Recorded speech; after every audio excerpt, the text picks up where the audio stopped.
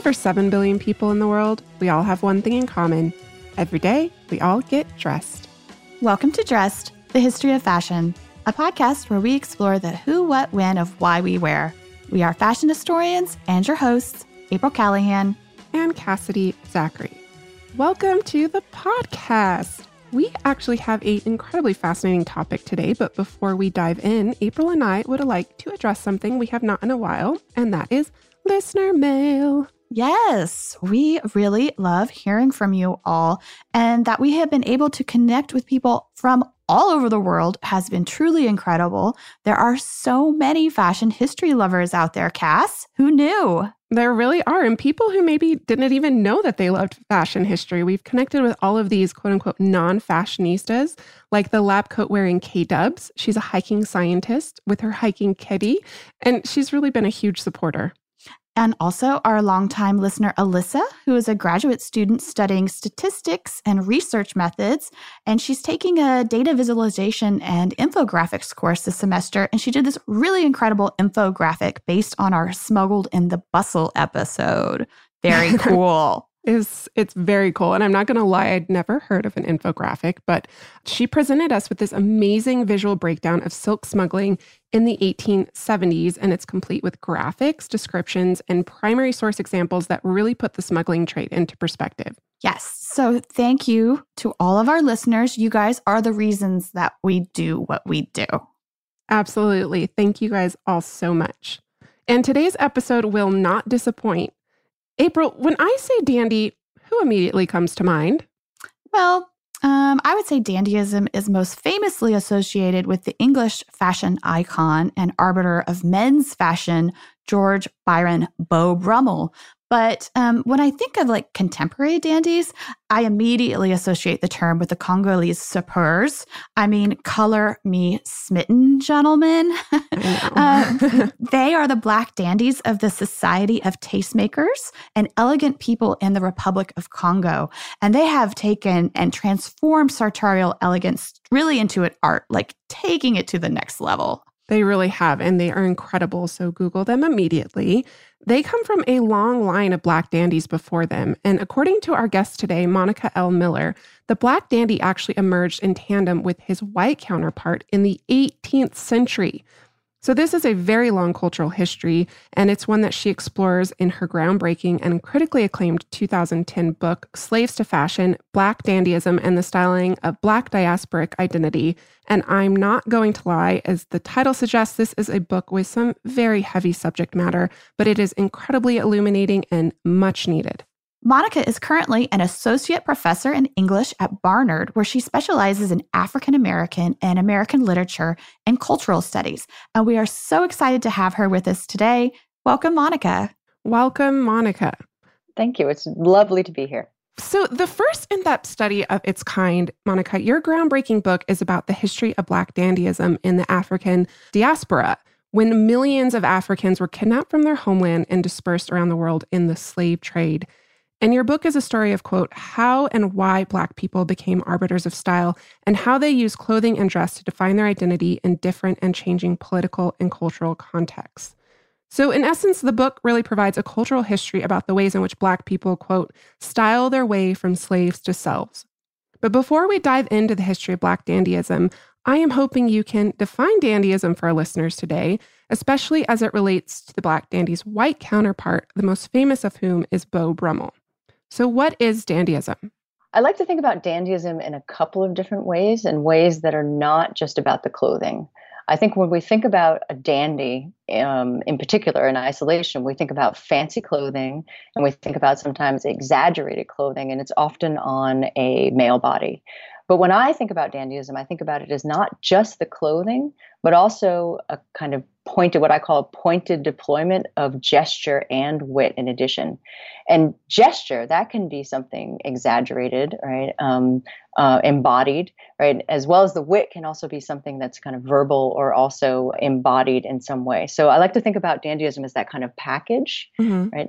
And it's that package that's kind of a response, a kind of critical response often to changing circumstances. If we think about some of the most famous dandies, when we think about English and French dandies that come out of the 18th century, late 17th, early 18th century, those figures are emerging during times of really significant cultural and political change. So it's times when the hierarchies of gender or hierarchies of power in general, kind of gender, race, class, are transforming, right? And the dandy kind of emerges out of that environment to critique, in some ways, the previous norms, and also to comment on the kind of future potential, in some ways, of those identities. So in that way, I think about the dandy's clothing, right, and the dandy's kind of person, right, as a kind of semiotic, right? It's both interpretive and to be interpreted,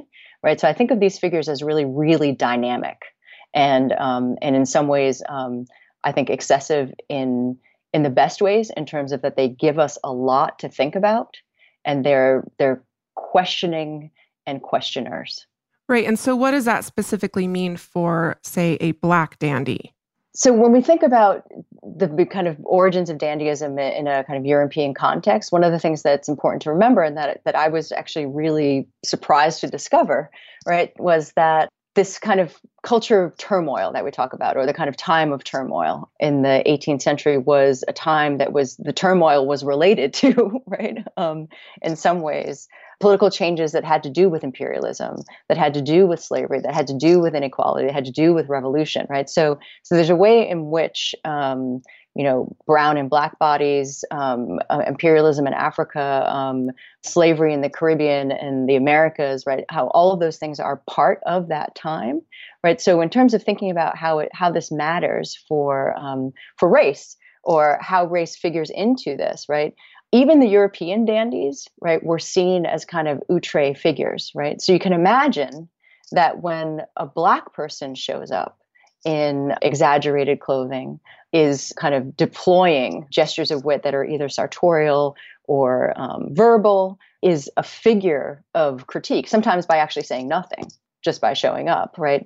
That is, in some ways, this figure is questioning hierarchy, is questioning social order, right? Is questioning what's appropriate or who's appropriate in what circumstances, right? And really kind of being that kind of interrogative figure, right? So what's interesting to me is that European dandyism and Black dandyism actually turn out to be historically coterminal, that they begin at the same time, and that as soon as, right, European dandies are kind of doing their thing in and around European courts, at the same time, Black people are being imported into those courts, dressed as fops, used as objects, right? Those objects, people as objects, soon learned about their own objectification, and were able in some ways to turn that to their own advantage, some of them. Right. And you actually position the Black dandy as a quote unquote racialized performer. And you write that, quote, Black character and identity begin as a white fantasy of Black reality, which thereafter Black people must confront. So can you explain to our listeners what you mean by this? You write that the Black image actually precedes the Black man's presence in England. Yeah. I would say that what's really important to remember in this time period, and even in some ways before that, so we're talking kind of like 16th, 17th century, even before the 18th century, is that, nobody is identifying as Black during that time, right? Right. Blackness is associated, with the devil, right? In religious traditions, right? And Blackness has this kind of connotation of kind of evil or lack. So there's a really interesting way in which, as the quote unquote discovery of Africa, exploration, right, of Africa and the Americas, creates these kinds of fantasies of who lives there and who those people are and where they're coming from. Are they representatives of human civilization? Are they something else, right? They become associated with Blackness, with evil. So Blackness is an aspersion at first. And it's that aspersion, and it's those kinds of, travel narratives, illustrated travel narratives that depict Africans in particular, and some Native Americans. There's a reputation around racialized difference that precedes the arrival of actual people, who are racially different in Europe. So that is in some ways what I meant about Black character and identity begin as a kind of white fantasy. It begins in this fantasy of absolute difference in humanity. But what's interesting about that, right? And we fast forwarding a couple of hundred years, so this is a little bit, quick and dirty history. Say, for example, when enslaved Africans are imported to the Americas, it's during that process of importation that they are both marked as Black, right? They are seen as Black in terms of being a group of people who are undifferentiated in the European mind by geographical origin, by say group affiliation or anything. They become not, right, specific Africans from specific places, but a kind of Black mass. But right, once they arrive, that aspersion of Blackness actually transforms into an affiliation amongst Africans, right? An affiliation and an association. So Blackness becomes for them a way to think about their solidarity, right? And that's when the kind of Blackness becomes transformed from something that's an aspersion, right, into an affiliation and something closer to, what we would think about as kind of a diasporic consciousness. So Blackness precedes people, and then when people arrive, right, at that Blackness, it immediately in some ways becomes transformed by their kind of group needs, group desires, survival, right, into something really different. So this is an amazing time period in which to kind of study that, right? And there are some really amazing historians who have really kind of done that work about how Africans become Black and then how Blackness becomes something completely different. Yeah, but I think you're one of the first scholars who really looks at it through the lens and the history of the Black dandy specifically. Yes. And you locate the first Black dandies in 18th century England during this period of the so-called Enlightenment. And I say that with quotation because this is a period where we're witnessing the objectification of slaves as status symbols by a wealthy middle class. And can you talk about the Atlantic slave trade and its new culture of consumption and how it really created this vogue for dandified or quote unquote luxury Black servants? In what ways did this forced foppishness lay the foundations for the emergence of the Black dandy? Yeah. So 18th century England, as I was saying, is this incredible period of time in which many, many things are transforming, right?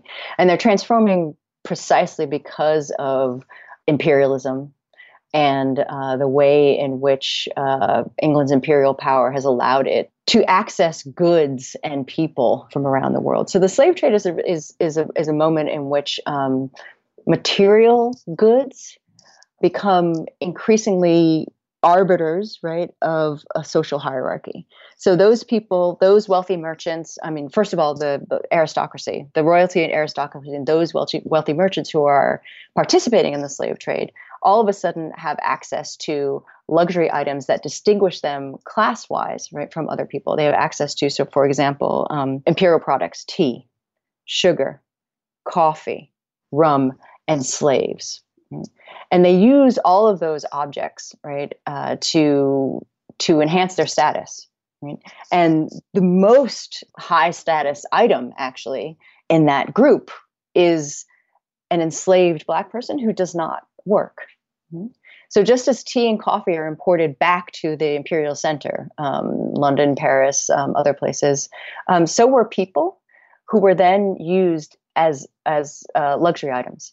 So these people were dressed in fancy clothing, often educated, and educated in the kind of aristocratic arts. So music, rhetoric. They were taught all of the things that one would need to do well at court. And they were used as luxury items to distinguish themselves. So again, the highest item you could have would be a person who was not laboring. And what was interesting about this, it was a common practice in European courts, and became, as wealth kind of trickled down into the merchant class, became something that high class merchants were interested in as well. The interesting thing about this is that you can objectify a person, but that person is still a person, right? So the enslaved in these positions soon, some of them, again, not all of them, soon really had a chance and understood, I mean, not soon, but almost immediately, the ways in which they were being exploited. and actually came to kind of understand and analyze the hierarchies that they were being placed inside. And some of them, and I write about some of them in my book, I mean, some of them were able to sort of take this, what we might consider a kind of sartorial joke on them, and turn it into something that actually enabled them to have, for a time, a little bit of power, right, over their situation, over the hierarchies in which they were kind of embroiled. Right. So that actually leads us to my next question, which is, I'm hoping you can tell us about the mid-18th century celebrity and quote unquote fop among fops, Julius Soubise. So in what ways does his relationship to fashion challenge perceptions of Blackness? You write that it was at around age 19 that Julius, quote, transformed himself from a Black in fop's clothing to a fop who was Black, essentially meeting white excess with Black luxuriance. Yeah, Soubise is a fascinating character, and I felt really lucky when I found him. He had been mentioned. I'd heard about him from some other academics, and I was like, I really need to look on that. And when I did look into his history, I was amazed. Yeah, it's really fascinating. Yeah, Soubise is one of these figures who, and I actually was thinking about this, he's one of these figures who actually understands clothing, right, as a semiotic, right? Or that clothing has kind of semiotic meaning that clothing is laden, right, for all of us with personal, cultural, social, and political messages, right? He understood this, that need to be read, right, and that can be interpreted. He understood this from the very beginning, I would say. And he was an enslaved Black man who was brought as a child, actually, as a kind of early teenager to England to be a servant to the Duchess of Queensberry. And what Soubise's duties were to, again, be this kind of luxury item for the Duchess, but they became very close. So he was given the most elaborate clothing, right? The most famous piece of which is he had diamond buckled, red heeled shoes. Given the most luxurious clothing that was available for a man or a male figure in the 18th century. Given this kind of very quality education, so he was literate and a well-known opera singer, as well as I think he played the violin or the viola. He was a constant companion of the Duchess, which meant that he sat in on all of her social visits. So he was just a part of her household and a regular part of her household, and was given all of the privileges of, say, a child who was not an enslaved child, but given all these privileges. But Soubise really understood his unique position, right, as somebody who, on the one hand, bolstered the Duchess of Queensberry's power, right, as an individual who could afford to have someone like him around. So he understood that, right? But he also understood that he was in a unique position, and that he was not only a well-trained, right, courtier, but had certain kind of other talents, charm, a talent for intrigue. He was incredibly social, right, and very, very witty, right? So he also understood that the things that he kind of naturally brought to the role were things that he could use to his advantage. So that was, in some ways, I think, the changing point from him being, a Black in fop's clothing to a fop who was Black, right? And he used that kind of like uniqueness and notoriety to actually, in some ways, question all of the hierarchies that were around him, right? He would go out into the park with white footmen, right? Whereas normally footmen were Black. He would go to the opera and occupy the most expensive box, right? And have white companions with him.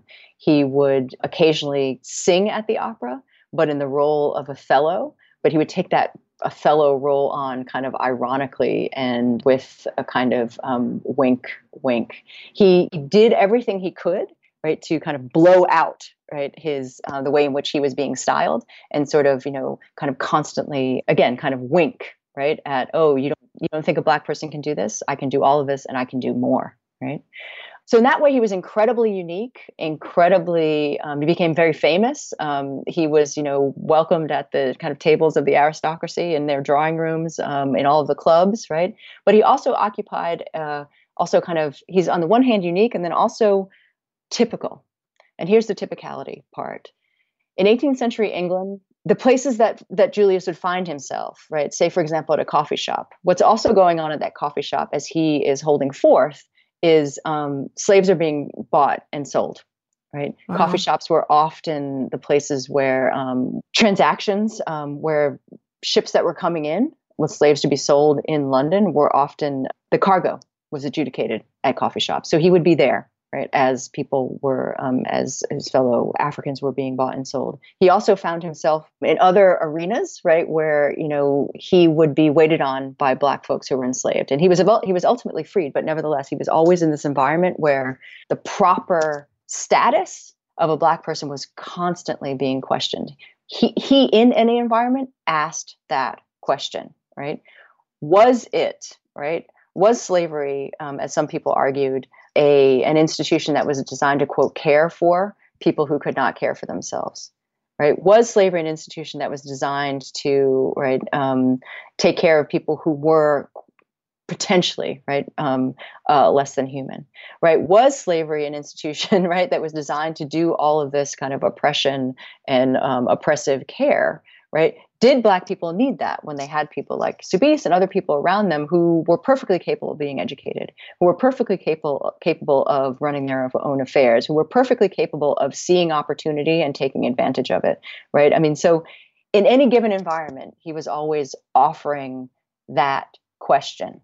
And ultimately, though, I would say that he got into a bunch of trouble, though. Eventually, he did. He took it too far, or he took it too far for the structure around him, and got into trouble potentially with, and this is historically one is unable to determine exactly what happened, got into trouble with a maid in, I think, the Duchess's household. And again, typical, right? What could happen to him, as did happen to other people, is people in his position who got into trouble, or even who matured into men, were often, as well as they were treated during their teenage years, were often sent away, right, as men. They could not be accommodated, right, in an aristocratic household as mature, desiring individuals, right? So he was sent away to India, which is where he ended his life as, I think he was a horse master in the end. So somebody who broke horses for a living. So he had this extraordinary life in which some parts of what he did and was able to do were completely, a result of a combination, right, of this kind of white desire for the ultimate luxury and what he brought to that situation as critique and analysis, right? At the same time, he had a very typical experience as an enslaved African, right, who was at ultimately the whim of the institution that, quote unquote, in which he was captured, or, according to some other people, which created him. Right. And I think he's right, actually, that he died in his early 40s. He was an incredible equestrian, and he died breaking a horse. But what an incredible story and man to discover and learn about. Thank you for sharing his legacy with us.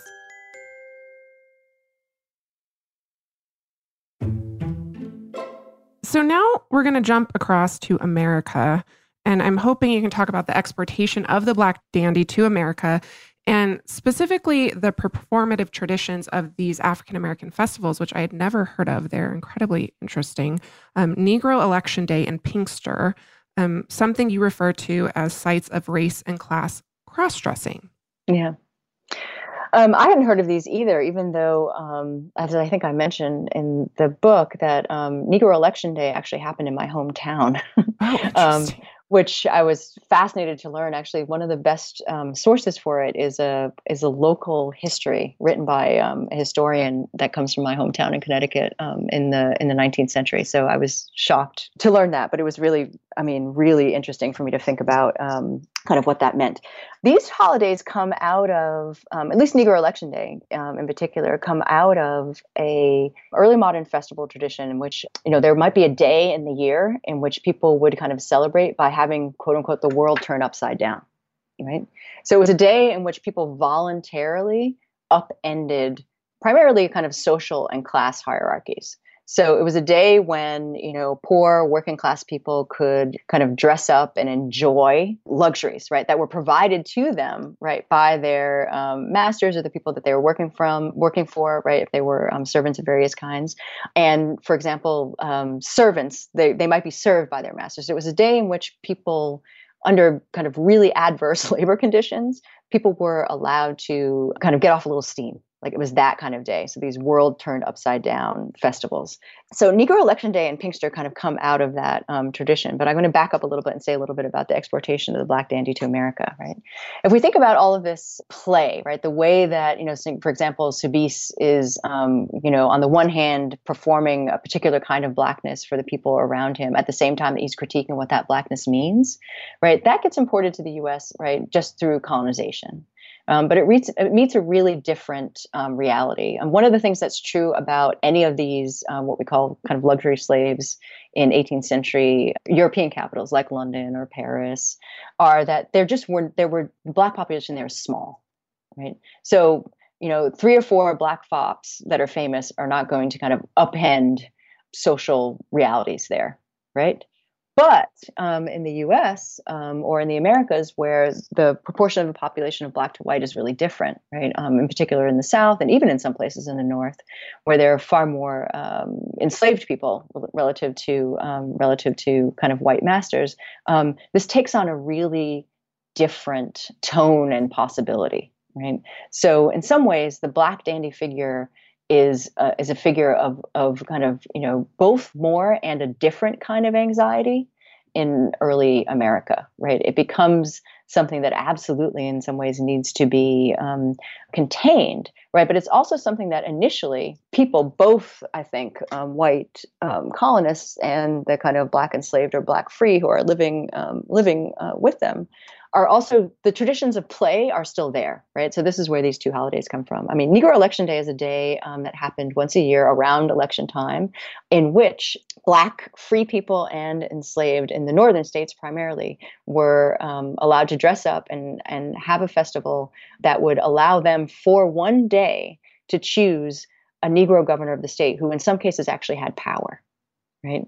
So Black people would wait, right, all year, right, for the election of their Negro governor, right, in order to adjudicate some disputes that were specific to the Black community that the Black governor could take care of, right, or to a series of desires and asks, right, that they wanted, right, they would wait for that. But part of the day, right, included the enslaved or free people being given fancy clothing by their masters in order to kind of have this incredible party, right, in which for that time, say 12 hours, right, the Black people in that area were in charge, were allowed a kind of what I describe as a kind of dream of freedom, right, were allowed in some ways to make all of their own decisions and in some ways to tap into their own pleasure and desires for that one day. And people who observed these festivals were always just kind of shocked, right, by the fact that they were these kind of world upside down situations.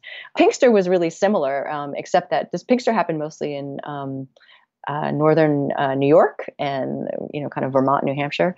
Pinkster was different in that the Pinkster festivals were very similar in that a Negro king was chosen, right? And that king was often somebody who was the kind of most powerful or most revered or oldest African in the area, right? So it had this, it imported also these kind of traditions from Africa in which elders were incredibly respected, right, as judges and as people with power and the people to whom you would go, right, to adjudicate certain kinds of concerns. So a Negro king or Pinkster king was chosen in those situations. But those festivals were also really multicultural, right? So that local Native Americans would come, and it would be a time in which, the kind of underclass of colonial America, again, had its day, right? When they exchanged traditions, when they, in some ways, also were able to exemplify and dance their own traditions, right? So it was a real festival day in which, again, the world is turned upside down, in which the traditions and the cultures and the kind of emerging culture of Black America, of Native America, of America, right, were celebrated on that day.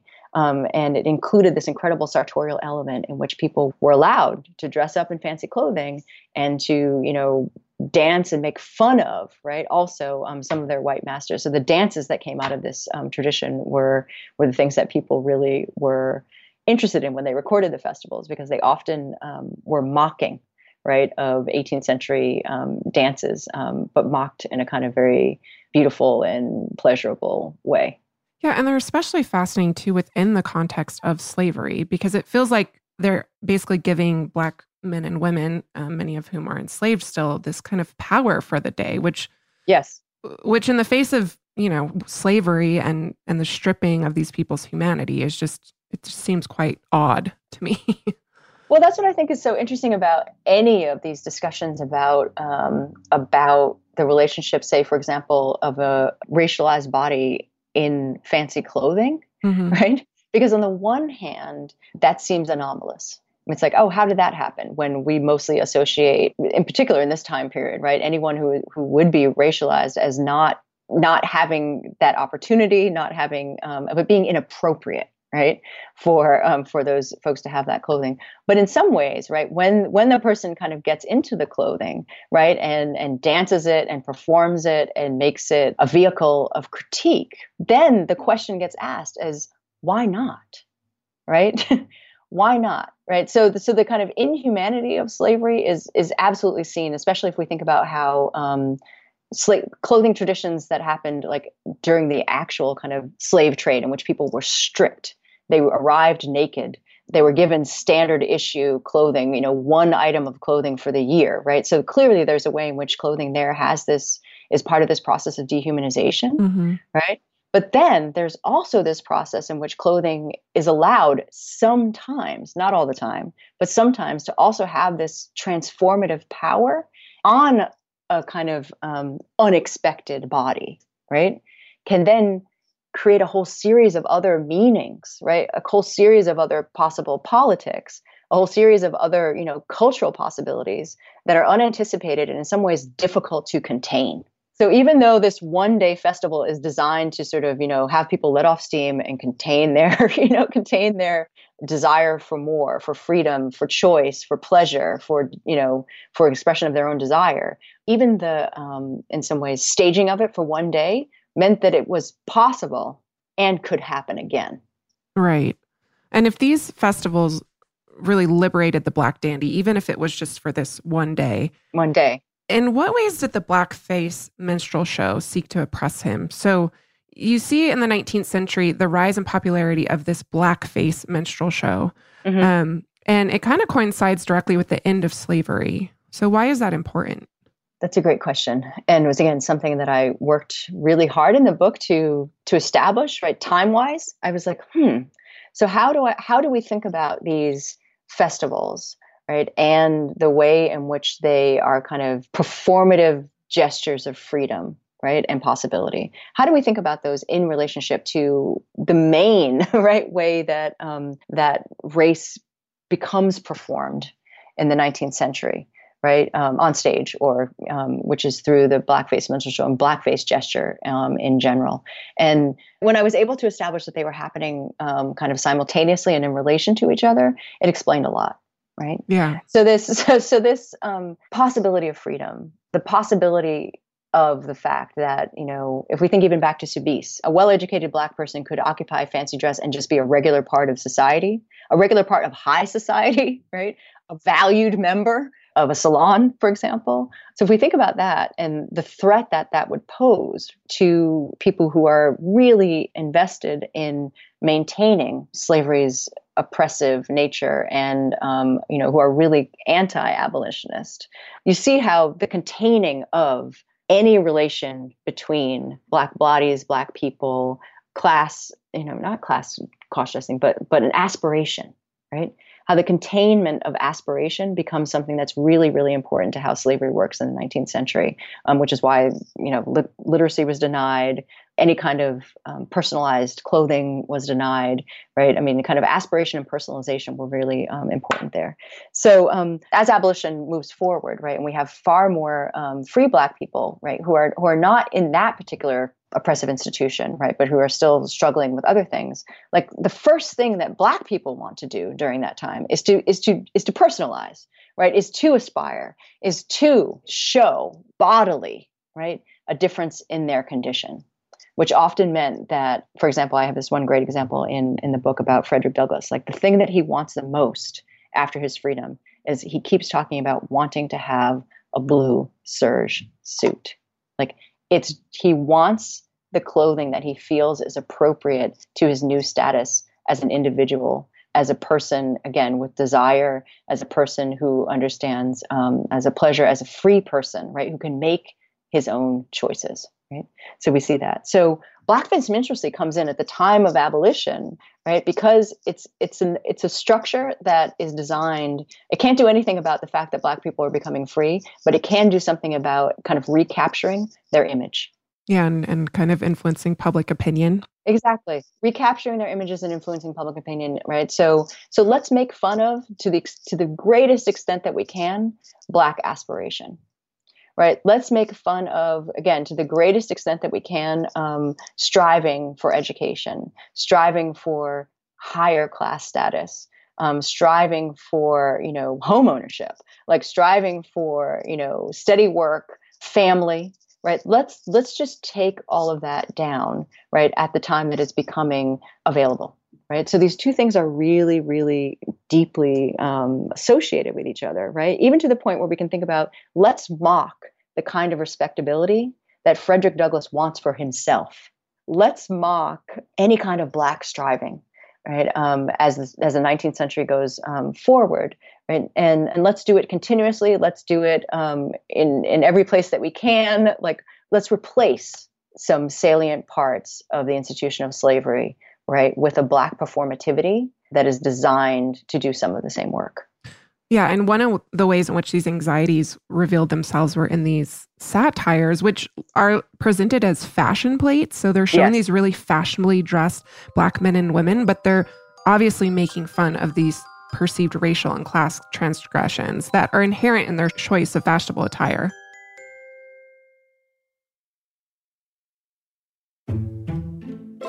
There's a fashion plate I came across. I think it's from Philadelphia. Yeah. Well, I thought it was a fashion plate, but now reading within the context of your book, it was just really fascinating because it is a fashionably dressed Black woman, and I didn't think it was making fun of her or anything to that effect. But looking at a Black woman in Philadelphia in the 1830s in this fashionable ensemble, it really changes within the context of what you're talking about here, and these anxieties that they're just are being expressed in all these different ways. Yeah, I mean the minstrel show is really fascinating because it usually contains two characters, right? Or for a long time, it included two kind of main characters. Jim Crow, who was a kind of figure a figure who is more closely associated with kind of plantation slavery, right? And the Black dandy figure. So these were the two kind of main ways in which, right, Black striving was being mocked in the show, right? So the dandy figure also comes to represent a kind of Northern arrogance, right? Given that the North clearly, right, had a kind of abolition plan or process, right, that was much earlier than what happened in the South. And Philadelphia was one of the places that had the largest. Philadelphia, New York, Washington, D.C. were places that had the largest population of free Blacks. And some free Blacks, even then, who had been free for many, many generations and had actually amassed a certain kind of wealth, right? So there's a way in which that, right, was the kind of truth to the lie around Black striving and aspiration and ability, so that they, in particular, were people who needed to be, in some ways, put in their place more than many others. Right, because they were becoming a sizable community, actually had amassed some of them had amassed a certain kind of like wealth and education, and were really active in abolition movements, so that there was a way in which they were threats and had to be mocked that way in these kinds of fashion plates. Right. And if blackface minstrel theater sought to disgrace and belittle the Black dandy, in what ways did author W.E. Du Bois redeem him?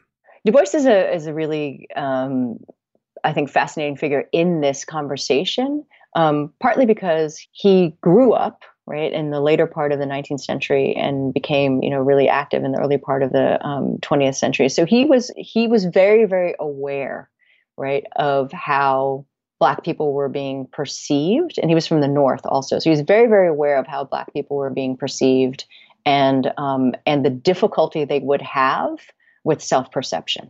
And the difficulty they would have in some ways of advancing a self-perception that would not be questioned or denigrated, right, in the ways that blackface minstrelsy was designed to do. And his project, right? I mean, overall, right? I mean, he lived almost to be 100 years old. So, I mean, so I would say that his early project, right, was precisely one that we can think about in its largest scope as one that was about image.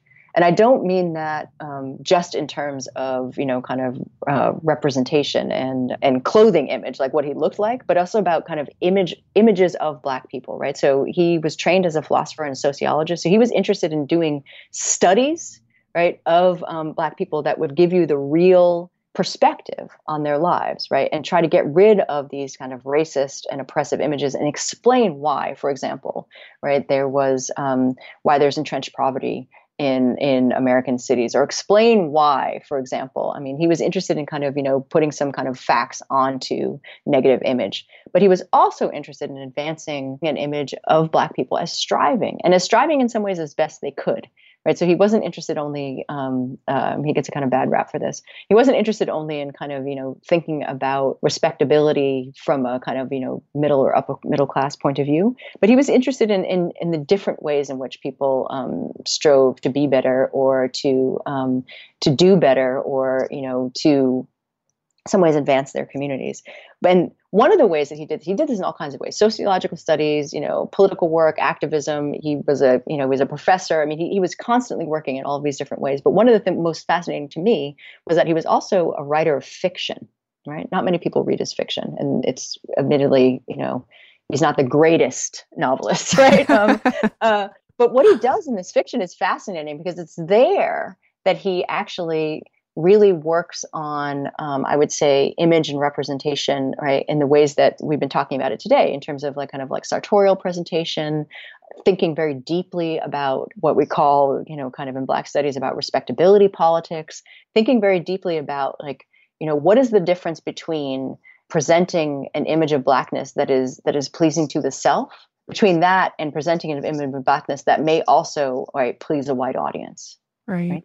He's interested in that question, and he's interested in that question precisely at the beginning of the 20th century, right, which is one of the first time periods in which, due to urbanization and other kind of demographic changes, right, that Black people are actually able to ask that question for themselves. Like, what is the difference between thinking about defining, right, respectability, self-perception, self-identifying, like for myself, right, versus how do I do that in relationship to a kind of white norm or white audience that approves or doesn't disapprove of that, right? So he was really invested in the questions and really worked some of those things out in his fiction, in which the main character is often a Black dandy character who is a political activist at the same time. Right, somebody who is trying in some ways to think about possibility, think about opportunity, and to think about it like kind of always from what Du Bois would describe as this kind of twofold lens, right? Internally, within the Black community, within Black history, right? And externally, vis-a-vis, right, white power, vis-a-vis Black representation Black image in the white mind, like vis-a-vis that. He's always trying to do those two things, and he does this really incredibly in the fiction, where he has all of these characters who are these really well-dressed Black men, activists, working in the diaspora, often representing the race, right, and doing that in ways that really kind of ask these questions about, like, do Black people actually have access to pleasure? Should they? Is the love of a silk shirt about the love of a silk shirt, or is it just, aspiration to whiteness? And these are themes he explored in his own dress, right? I mean, every picture I see of him, he is a very snappy dresser. So absolutely. But it's also true that he's in a tradition that we actually forget about a little bit, although it's been talked about more recently, because of the, I think it's the bicentennial of Frederick Douglass. Like, we're having a lot of Douglass conversations. Like, Frederick Douglass is a similar guy in terms of, a kind of quintessential race man he was the most photographed man in the 19th century. Wow.